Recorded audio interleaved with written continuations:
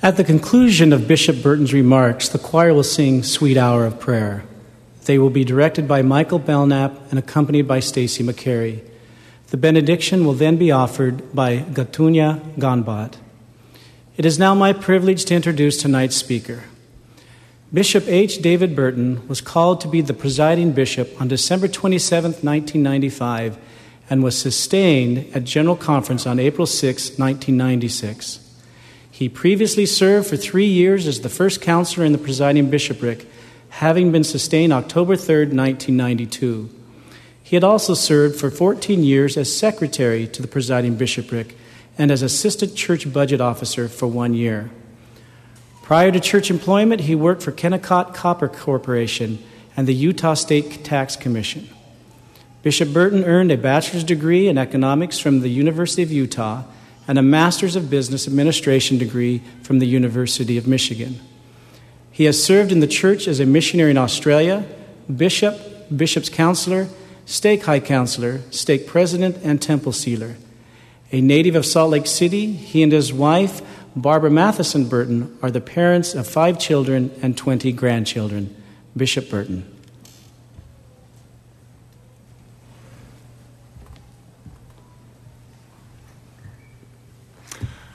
Aloha, brothers and sisters. Aloha. Sister Burton and I are delighted to spend a few minutes with you on this beautiful Sabbath day here on the campus of Brigham Young University, Hawaii, along with young adults from many nations. It's exciting to see and experience the many cultures represented on this campus and in this very audience.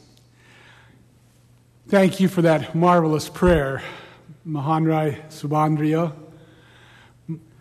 I was in the Subandrio home in Jakarta when Mahanrai was still walking around in diapers. And thank you, choir, for that beautiful rendition. You brought me to tears. In a lot of ways, this is a special day. Not only are we the church is dedicating a temple in Vancouver, British Columbia, but this is the first occasion when a CES broadcast, I'm told, has been conducted outside of the continental United States. We're grateful to be assembled here.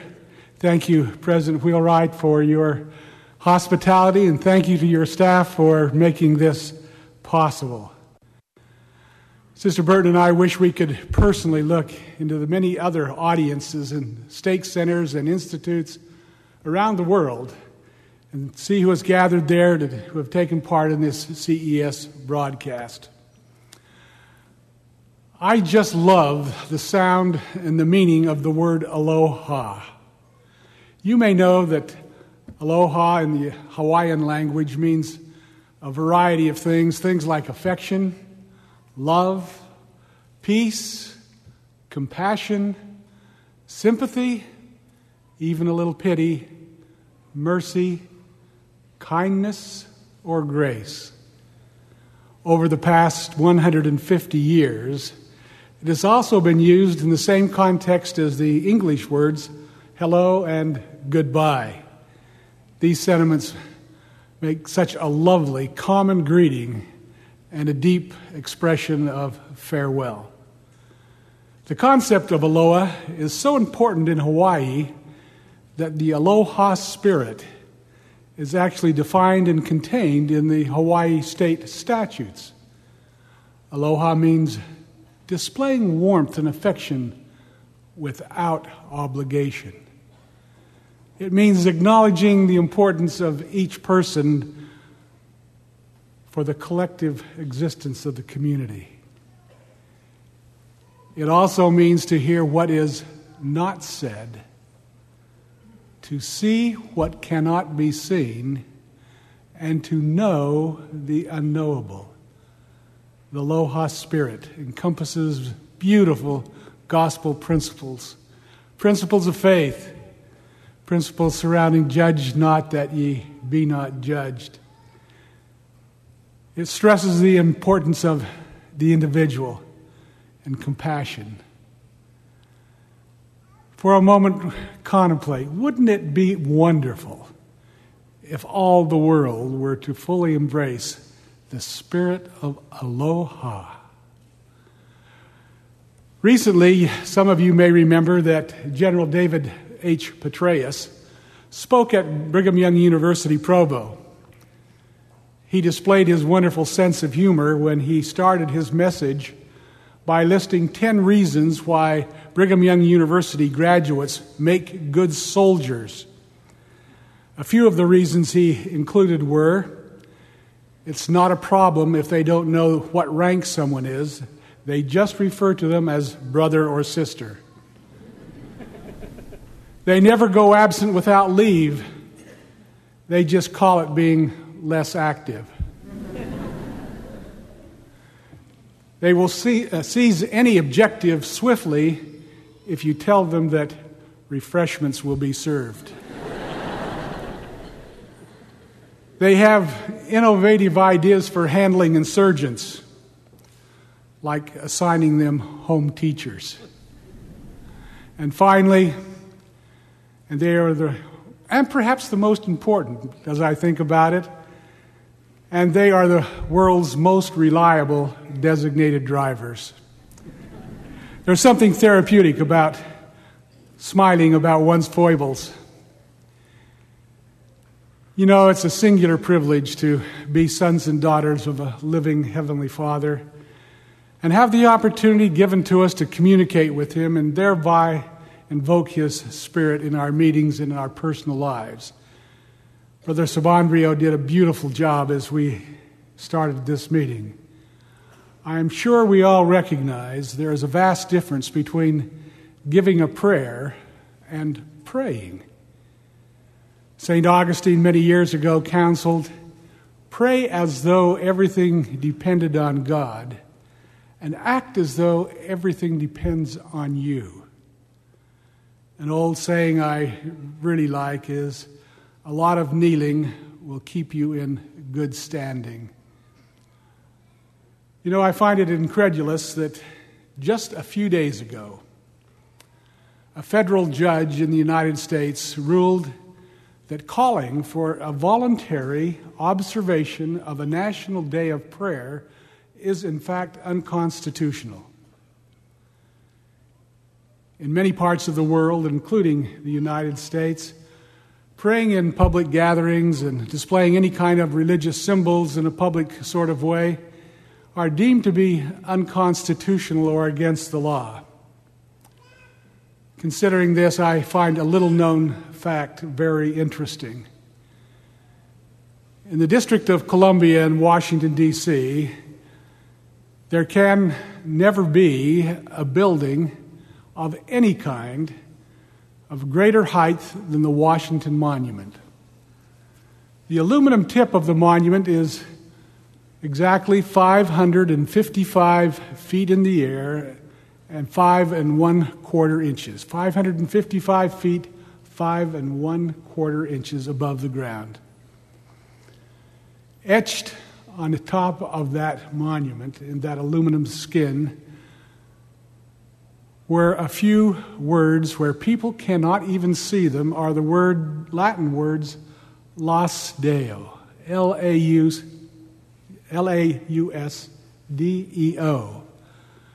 Two seemingly insignificant, unnoticed words placed at the highest point overlooking the capital city of an important nation. What do these two Latin words, composed of just 4 cylinders and only 7 letters, really mean? Simply, they mean, praise be to God. Several other references to deity and to our Heavenly Father adorn this magnificent structure. Praise be to God, Laus Deo. As we offer our individual and collective praises to a loving Father in heaven, may we remember the true spirit of aloha as we petition Him for wisdom and judgment, and as we express to Him our appreciation for His goodness and His mercy that He displays as a wise and loving Father in heaven. President Thomas S. Monson often reminds us that, quote, when we remember that each of us is literally a spirit son or daughter of God, we will not find it difficult to approach Him in prayer. He knows us. He loves us. He wants what is best for us. Abraham Lincoln, the 16th President of the United States, once said, "When I get ready to talk to people, I spend 2/3 of the time thinking about what they want to hear, and about 1/3 of the time thinking about what I want to tell them or what I want to say." Using the Lincoln preparation method, I have prayed and anguished over what you may want to hear and what you need to hear and what I should endeavor to impart to you. I've tried to place myself in your shoes and imagine what it is like to walk the paths you were walking in 2010.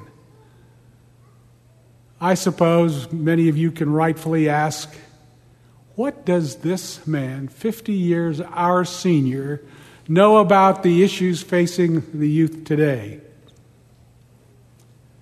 That's a great and very appropriate question. Truthfully, the answer is probably not a great deal concerning the day-to-day activities and the temptations and all that you go through.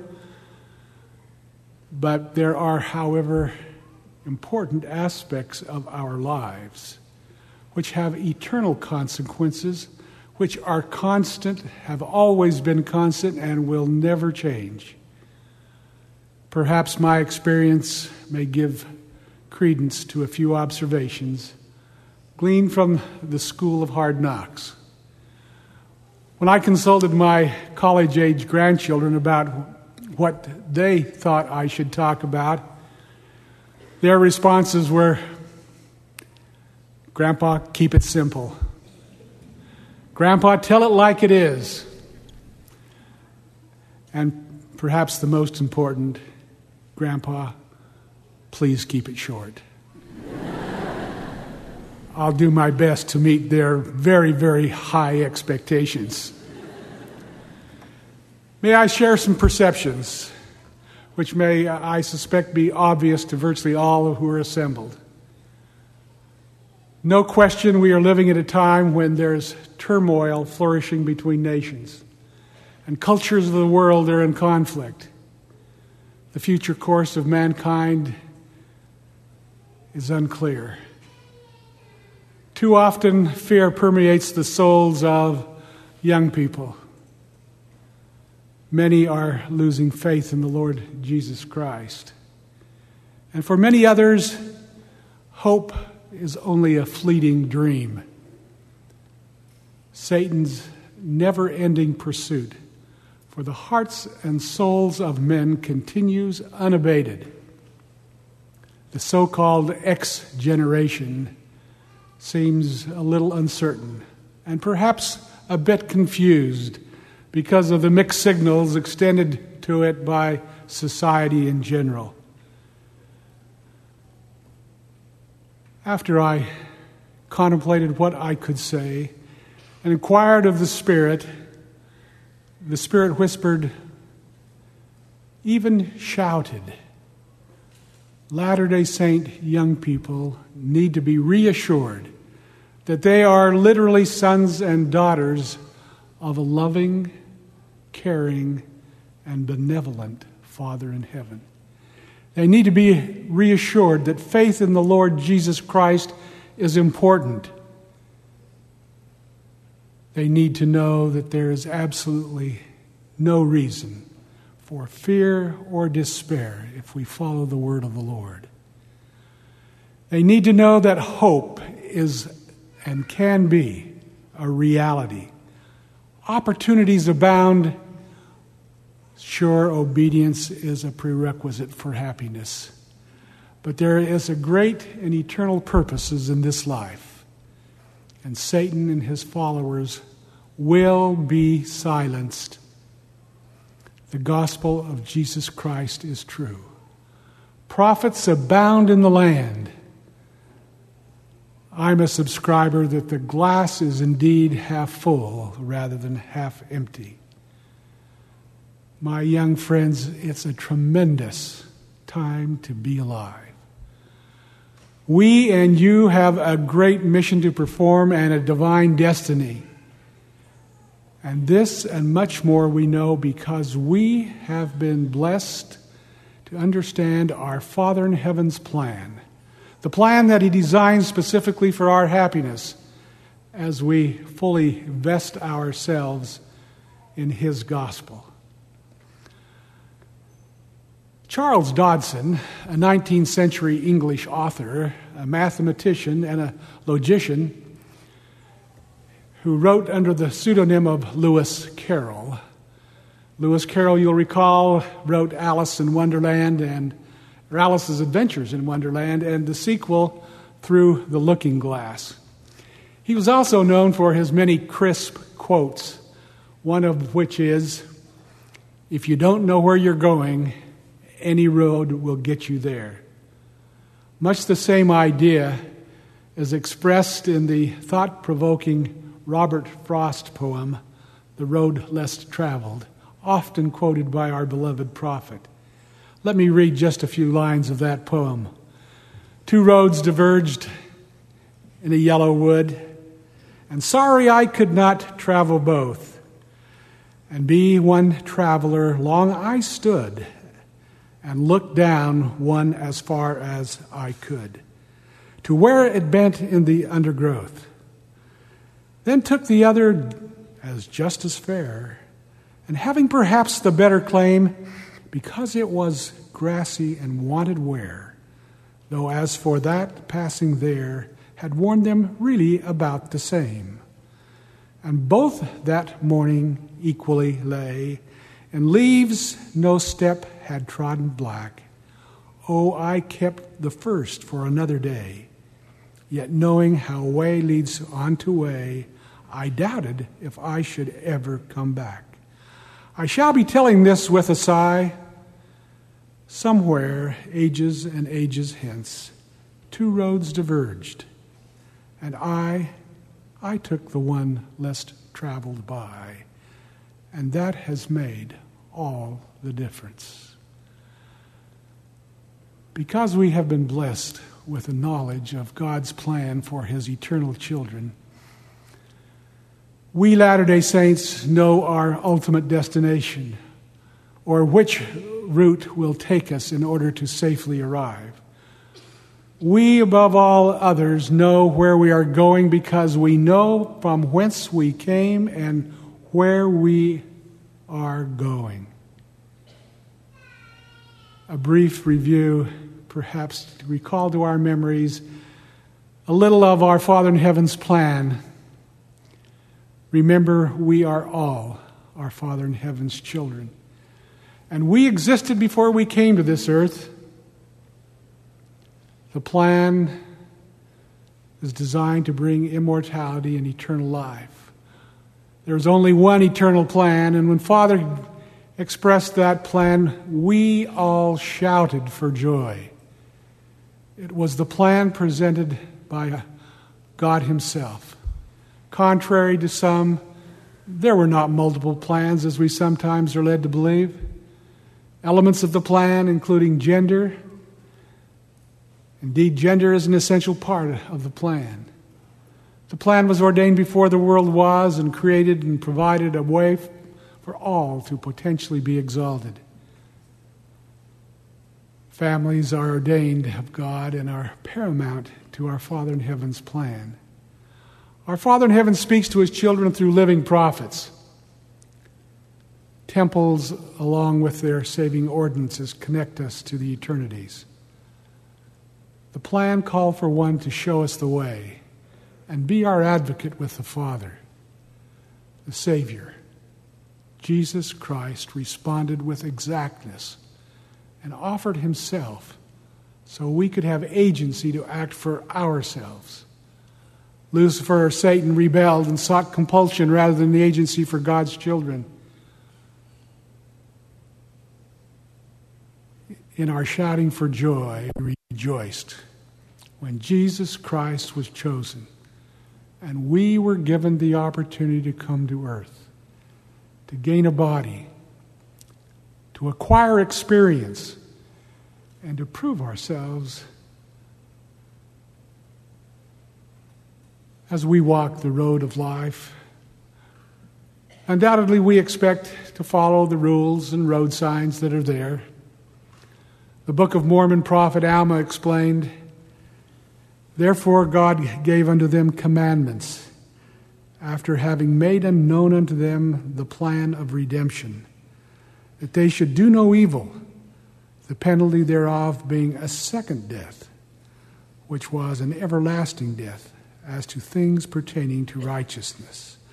For on such the plan of redemption could have no power, for the works of justice could not be destroyed, according to the supreme goodness of God." Unquote. If we are obedient and faithful in holding to the iron rod and traveling the prescribed road, we can expect the grand and glorious opportunity to once again return and live eternally with our Father in heaven, enjoying all the blessings He has identified for those who graduate this mortal existence with excellence. By holding fast to church standards, you will have greater happiness in your life and be a positive example to those around you. Happiness in family life, and I quote the Family Proclamation, is most likely to be achieved when founded upon the teachings of the Lord Jesus Christ. Successful marriages and families are established and maintained on principles of faith, prayer, repentance, forgiveness, respect, love, compassion, work, and wholesome recreational activities. Unquote. Interestingly, these simple truths, founded upon our Heavenly Father's plan of happiness, are largely misunderstood by many not of our faith.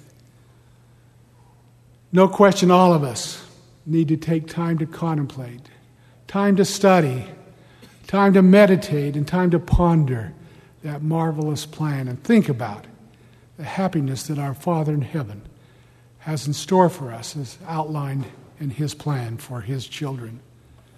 Remember, the Lord's plan is really a plan of happiness.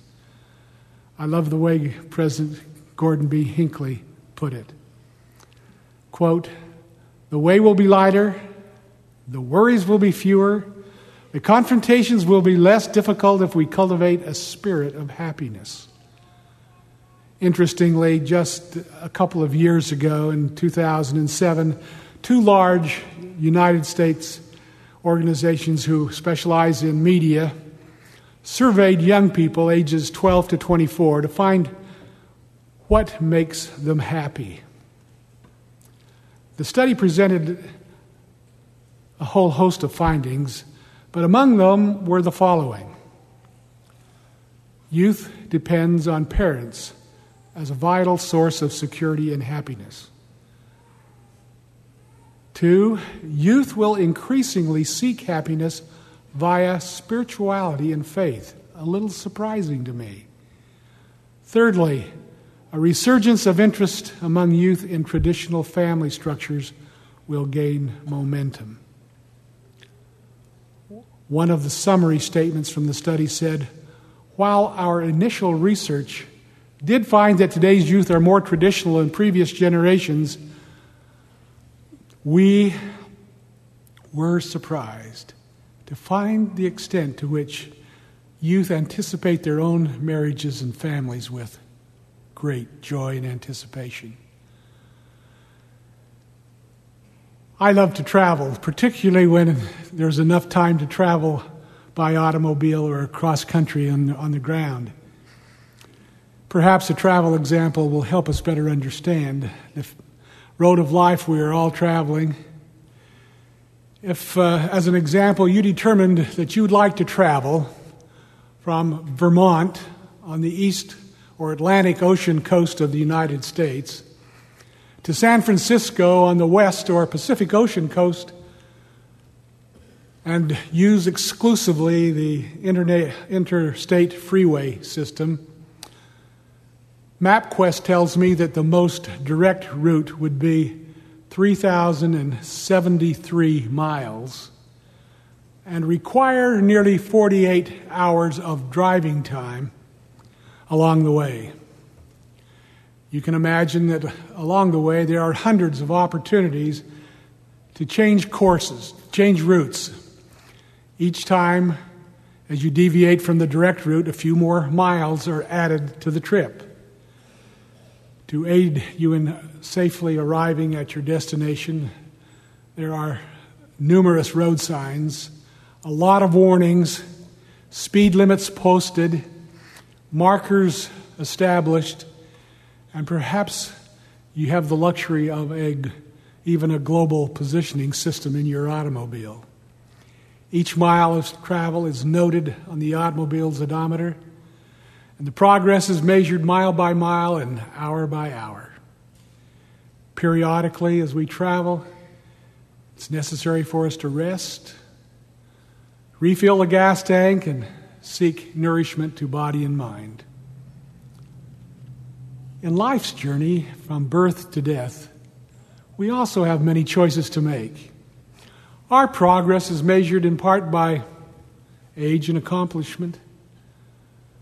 We have the Scriptures to give us direction and warnings, and encouragement, and map to pattern our lives after. I think it was President James E. Faust who often referred to the Book of Mormon as the text for our dispensation. I think he was suggesting that the Book of Mormon constituted the instruction manual for putting together a successful journey in life. Just as we need to have confidence in the validity of the information we gain from the road signs along the interstate, we need to have a personal testimony of the Scriptures. Nephi reminded us why the Scriptures are important for life's journey when he wrote for readers of our day, quote, "And I know that the Lord God will consecrate my prayers for the gain of my people. And the words which I have written in weakness will be made strong unto them. For it persuadeth them to do good. It maketh known unto them of their fathers. And it speaketh of Jesus, and persuadeth them to believe in him, and to endure to the end, which is life eternal. And it speaketh harshly against sin, according to the plainness of truth. Wherefore, no man will be angry at the words which I have written, save he shall be of the spirit of the devil." These are the last words that Nephi penned in his portion of the Book of Mormon. These two verses in Nephi outline at least 5 reasons for us to study the Scriptures, just as we would study a road map in preparation for a long cross-country journey. Similarly, the last prophet to contribute to the Book of Mormon explained how we can acquire that much-needed testimony concerning the truthfulness of the Book of Mormon when he reminded us, quote, "And when ye shall receive these things, I would exhort you that ye would ask God, the eternal Father, in the name of Christ, if these things are not true, and if ye shall ask with a sincere heart, with real intent, having faith in Christ, he will manifest the truth of it unto you by the power of the Holy Ghost." The process Moroni outlines include: first, study; second, ask the correct question.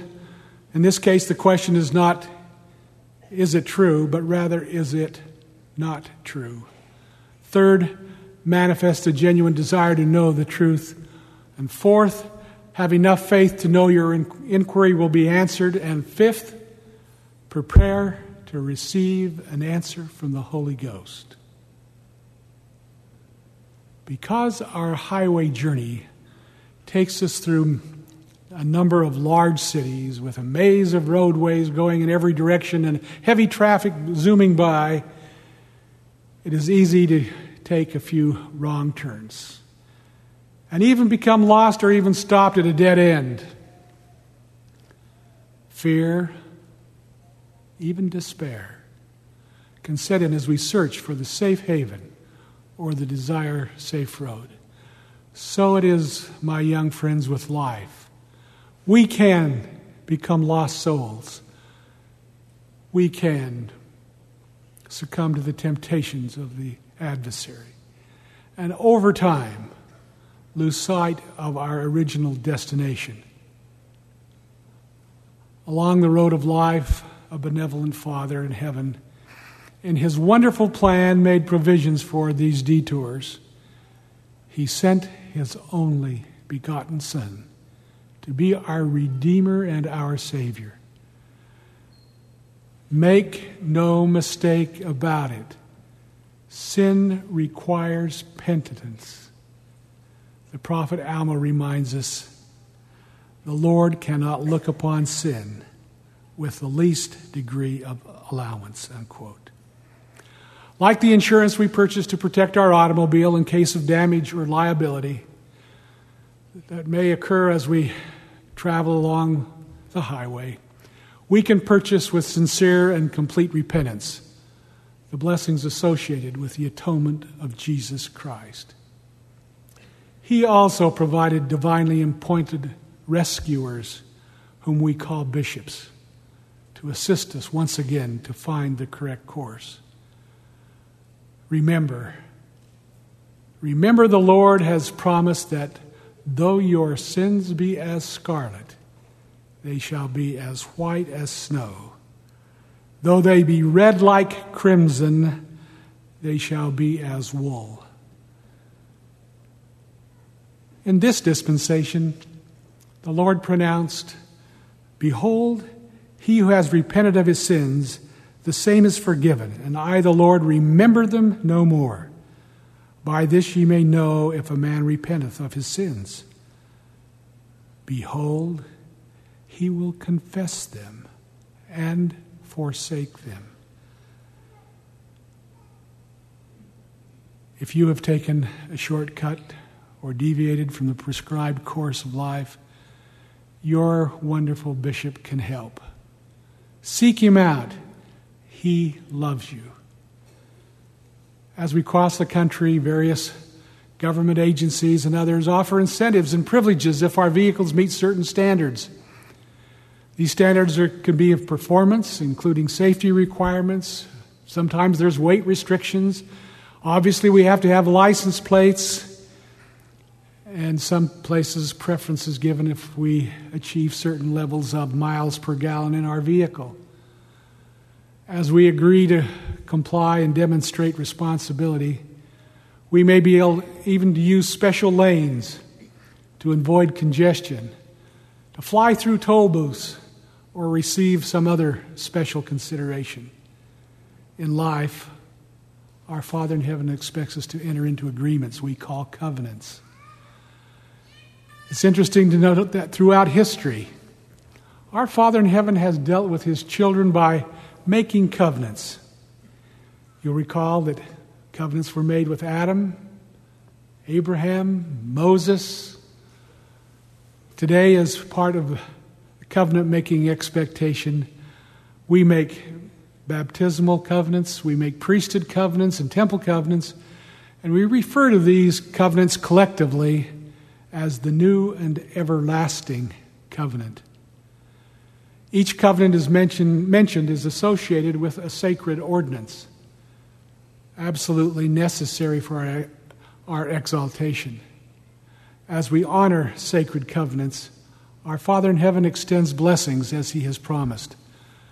We should not take our ordinances and covenants lightly. Elder Russell M. Nelson reminds us of our Father in heaven's promise. Quote, "His hope for us is eternal life. We qualify for it by obedience to covenants and ordinances of the temple for ourselves, our families, and our ancestors. We cannot be made perfect without them, and we cannot wish our way into the presence of God. We are here to obey the laws upon which those blessings are predicated. My young friends, we know not the duration or length of the road of life, but it is only by enduring to the end, with lives that have been firmly planted on gospel soil, staying in the mainstream of the church, humbly serving our fellow men, living Christ-like lives, and keeping those sacred covenants, that we will succeed to find happiness within the framework of our Father in Heaven's plan. In order to receive the maximum enjoyment from a long automobile ride, we must have a few stops, enjoy the local culture and the points of interest. They all add awareness and zest and enhancements to the trip. The marvels of nature have been created for us to appreciate and enjoy. And as we are observant, much may be learned. To successfully navigate the road of life, take time to serve and reach out to others.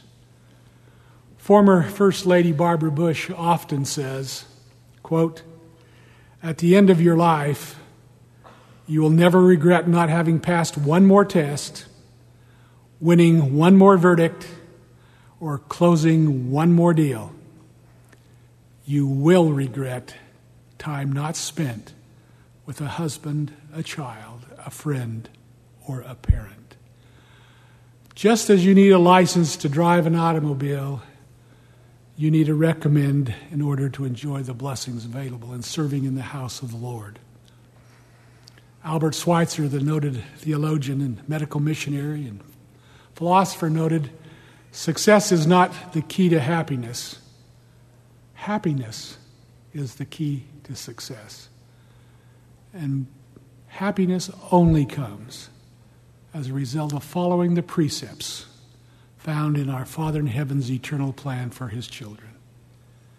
As we daily live out our lives, keep in mind the divine purpose of our creation.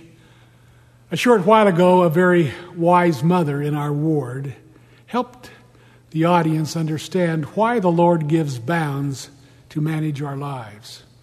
In a sacrament meeting, she asked us to close our eyes and imagine a very tranquil scene. I'm going to ask each of you to do the same. Close your eyes. Close your eyes for just a minute and let me picture in your mind a beautiful scene. It's a sunny day. The beach is very beautiful with waves gently rolling onto the white sand. It is springtime. The sand is not too hot. You can run barefoot and squish the sand between your toes. There's a nice breeze blowing, perfect for flying kites. Your kite is homemade, made out of tissue paper, sticks, and string. Attached is a brightly colored tail to give it stability. You've chosen your kite string very carefully. This is a great kite, and you don't want to lose it. You also want to fly it as high as possible. Now hold your kite up and start to run down the beach, letting the wind catch the fabric of the kite and draw it up into the sky. It's a little unstable at first, so it dips and dives just a little until you get it high enough to catch a good breeze. Then it begins to rise easily as you let out the string. Pretty soon it is so high that it's just a speck in the beautiful blue sky. Can you see it? Can you feel it? Can you feel the tug on the string as the wind catches it again and again? You can make it dip. You can make it twirl. You can make it dive. It can soar by manipulating the string. That thin, strong string controls and anchors the kite to the ground. You enjoy the feel of control and the beauty of the day. Now a question for you. Just what is holding up the kite? Is it the wind? It sure looks like it. Now I'm going to ask you to do something that might be hard for you to do. Quickly cut the string. Let the kite go. Give it freedom to fly further and higher. The wind is surely in control and will keep it safe. But what is happening now? The string is cut. The kite begins to dip, to dive, wiggle and waggle, and eventually plunges back to earth. The wind carries it over the land as it loses altitude, and you lose sight of it. But you know that the ultimate outcome is that it is falling to the earth. That beautiful kite that you spent so much time assembling is no longer heaven-bound, but has fallen to the earth, and no wind is going to lift it up again. Do you feel a sense of disappointment and loss? You can open your eyes now. The reality is that although it looks like the string is really controlling the kite, it is really giving the kite the ability to soar and be what it is meant to be. I have endeavored to paint a word picture in your mind of a gospel truth. That is the key to our salvation. The kite represents each of us. God created us in His image, and we are beautiful in His sight. He did a great job, but He does not force us to do anything. What did He give us was a strong tie to Him. As the string is to the kite, the string represents the guidelines for happiness and eternal life as contained in His marvelous plan. Each journey has a beginning. Each journey has an ending. And usually there are a few stopovers along the way. Hopefully breakdowns and mechanical failures will be few and far between. Wherever you presently find yourself on life's highway, it may be helpful and even wise to objectively assess the health and the vitality, just as you would check the air pressure in your tires and the level of your fuel before you began and commenced your journey. If your spiritual well-being is hampered by sin, procrastination, indifference, lust, drugs, immodesty, or any other malady, now is the time for resolution. I like the advice of Mother Teresa. She said, "Yesterday is gone. Tomorrow is not yet come. We have only today."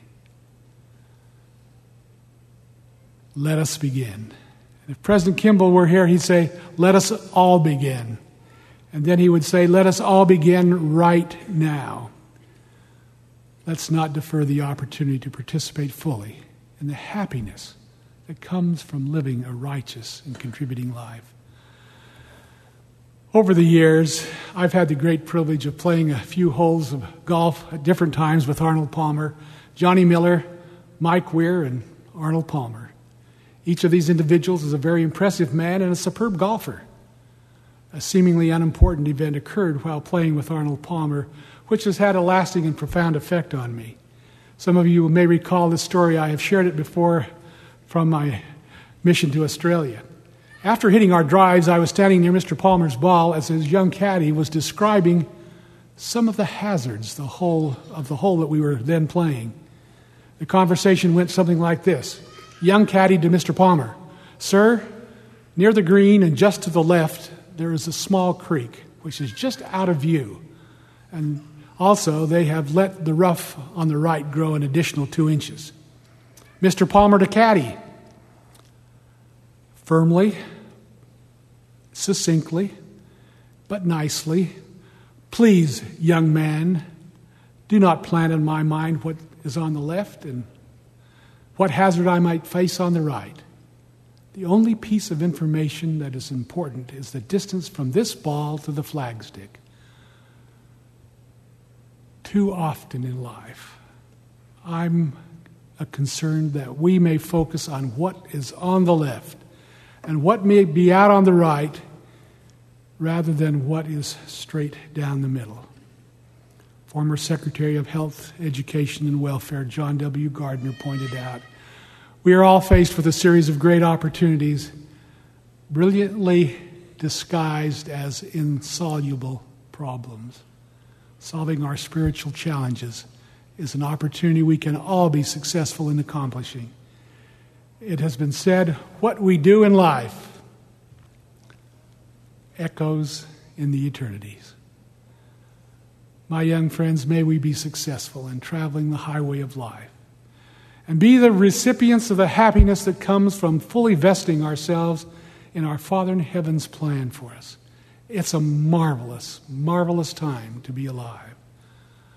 I express my love and respect for each of you and take this opportunity to invoke the blessings of heaven, that you may be blessed with happiness in your personal lives as you faithfully follow God's plan, that you may be blessed with discernment to identify that which is good and shun that which is bad, that you may have the ability and receive abiding joy from serving in His kingdom, as well as finding success in your educational or vocational pursuits. I know that Jesus lives. I know that He is our Savior. I know that He atoned for our sins. I'm grateful that He is our advocate with our Father in heaven. I know the words contained in the Scriptures, and particularly the Book of Mormon, give us direction in our lives that we might negotiate life's journey and return to our Father in heaven with a full measure of happiness.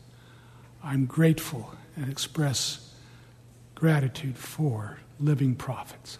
I know that we're blessed this day with a living prophet, Thomas S. Monson.